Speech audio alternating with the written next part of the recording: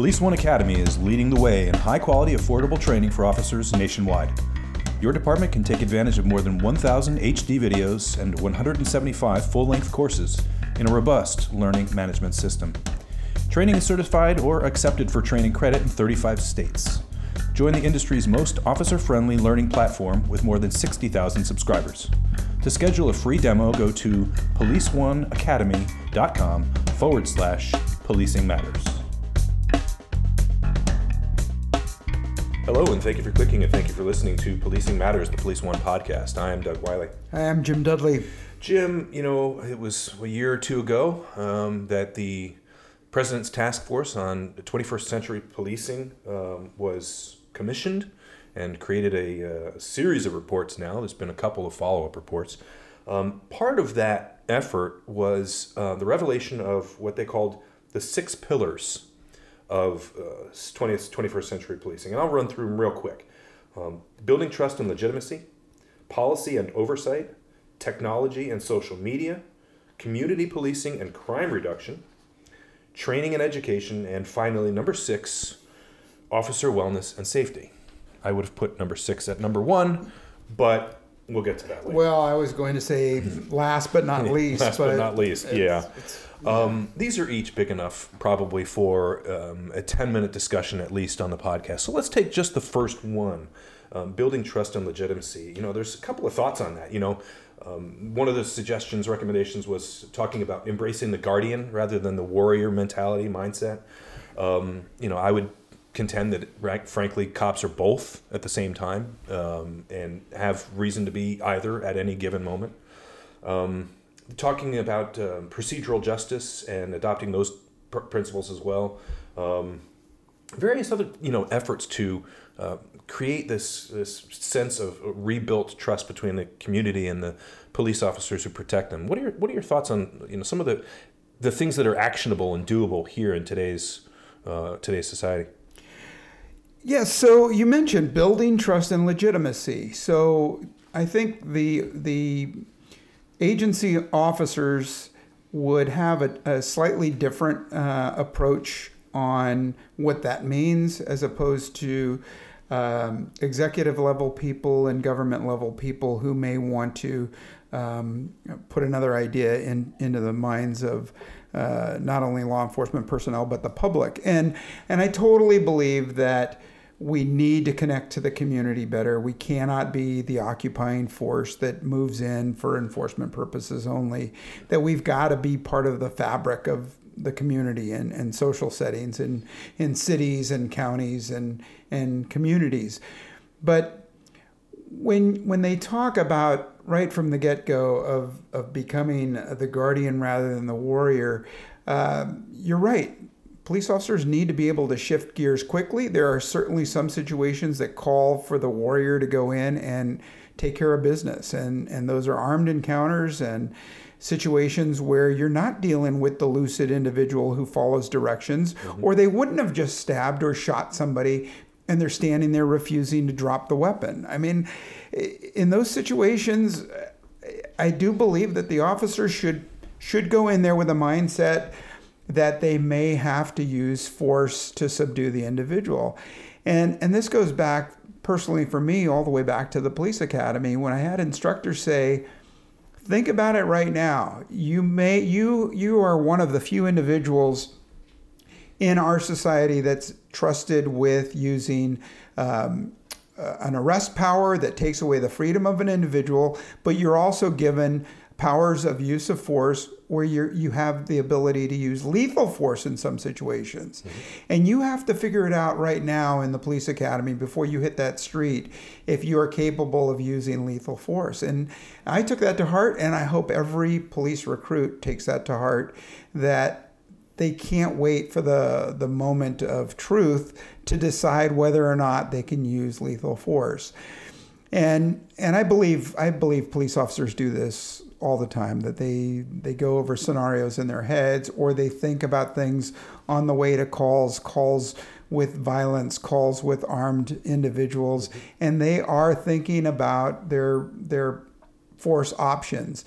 And of course, there is a continuum of force from verbal persuasion to hands-on to using weapons all the way up to lethal force. And sometimes that continuum goes from the beginning to the last use of force in an instant. Right. And I think to judge police officers on not taking steps that would have mitigated before using lethal force, I say we go back to Supreme Court rulings, go back to each state's guidelines, and hold the officers to that. And don't you can't change the rules until we change the rules at the Supreme Court and at the state level. Yeah, and you're talking about principally Graham v. Connor, which documents precisely what is justifiable use of force. And I use the word justifiable, but you could also use the word legitimate.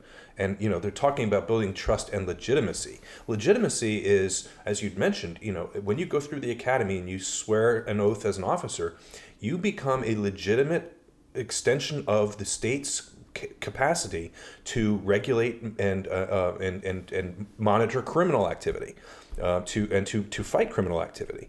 So there is legitimacy there. I think what the 21st century policing, kind of this pillar about trust and legitimacy, I think it also goes both ways. One thing that you mentioned that I was having a conversation with a non-law enforcement person just the other day, and mentioning things like, in San Francisco, we've got a very, very robust youth programs, right. Police Athletic League, and a whole host of the summer jobs program, and all kinds of other wilderness things. program, fishing program, backpacking, whitewater rafting. Hugely successful, I think.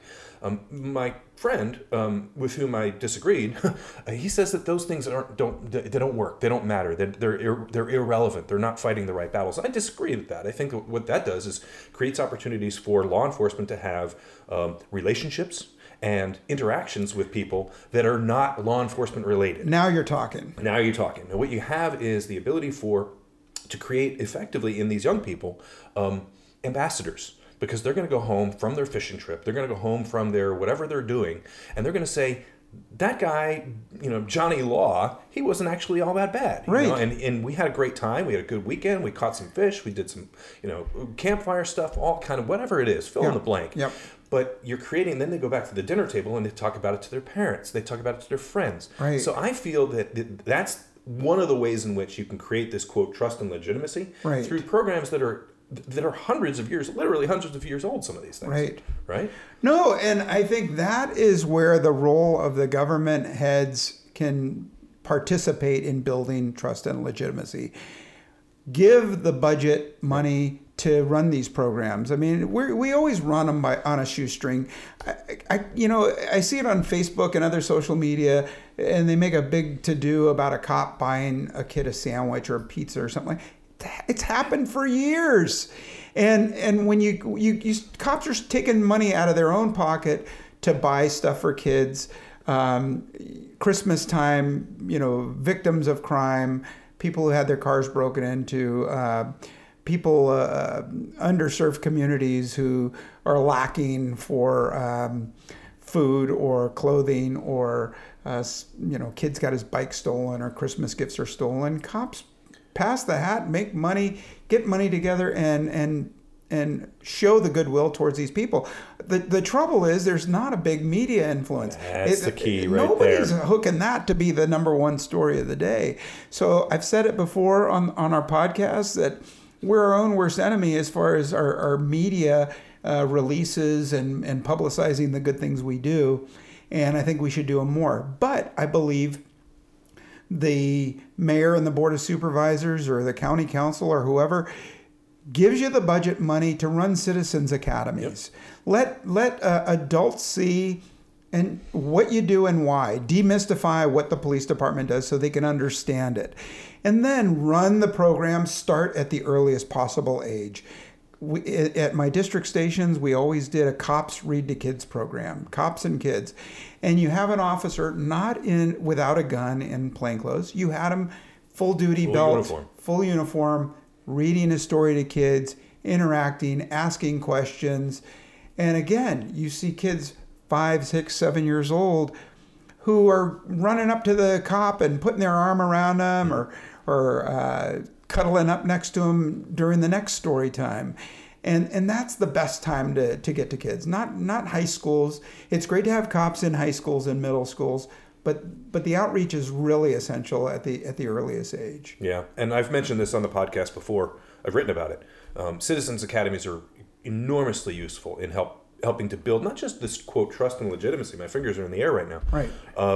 But in order to really foster a better understanding on both sides of, better understand the community we're serving and have the community better understand the law enforcement officers who are trying desperately to protect and serve them. And that's fundamental to what's the misunderstanding is the mainstream national media at times. If it bleeds, it leads. And it's conflict, controversy, and change are the only things that really construct the news these days. Sometimes comedy and sometimes cash if the amount's big enough. But it's never courage and it's never compassion that's making the mainstream headlines. But meanwhile, you have these stories of courage and compassion taking place every day. I mean, just last year there was autistic kid who no one showed up to his birthday party, so a whole gaggle of cops came. 2 or 3 years ago, an officer's final act was buying a kid a cookie at McDonald's, and he was later ambushed 2 or 3 blocks from there, killed in his car. Yeah. But those things are never. They don't see the light of day. We need to shed more light on those things. To your point, we should have better public relations efforts. But I think that one of the things that we're seeing now, and hopefully this is again to get to this pillar number 1 of building trust and legitimacy, is having more relationships that happen not just online, which is you have great presence here with our police department here in San Francisco and others doing a great job on Facebook, making sure people are aware of the great work that's getting done. Nextdoor is a great website to reach out, but also in the offline world, like we were talking about. All these different programs give these agencies the funding and give them the permission to go forth and actually make them happen. Sure. No, and I going back to when I started in policing, as cops, we would only go to neighborhoods when something bad happened, right? So there's that negative effect built into, oh, here comes a cop car, something bad happened, right? Well, now I think it's a little different. We're doing more community policing with footbeats and community organizing, going to meetings, having community advisory boards, citizens academies, things like that. But I think one of the greatest assets is National Night Out, and almost every agency in the nation has a National Night Out, first Wednesday of every August, right? I believe it's that, yeah. And we've had just such a variety of great interactions with the public on those nights where you do barbecues, coloring contests, horseshoes, bocce ball, fun houses, bouncy houses, dance-a-thons, all kinds of things where cops meet and mingle with the community, and nobody's making arrests, nobody's getting handcuffed, and people see cops. So as far as reaching out to the hearts and mind of individuals, we do that in these sort of drops in the bucket at these kinds of things. But why can't we do a National Night Out? Just not August. Let's do it every month, at least one night, and make it a night, because nighttime connotes a scary time. And if you could feel safe going to this soiree with a law enforcement agency, I mean, I can hear some people looking at the radio saying, oh, great, another Hug-a-Thug program. But no, I'm talking about real people that would come out if you had it. If you build it, they will come. Get to know your people. We're seeing it across the country now with these programs of Coffee with a Cop or Walk a Beat with a Cop or something like that, where we're meeting individuals and they're not seen as in an enforcement capacity. And I think that's so valuable. Yeah.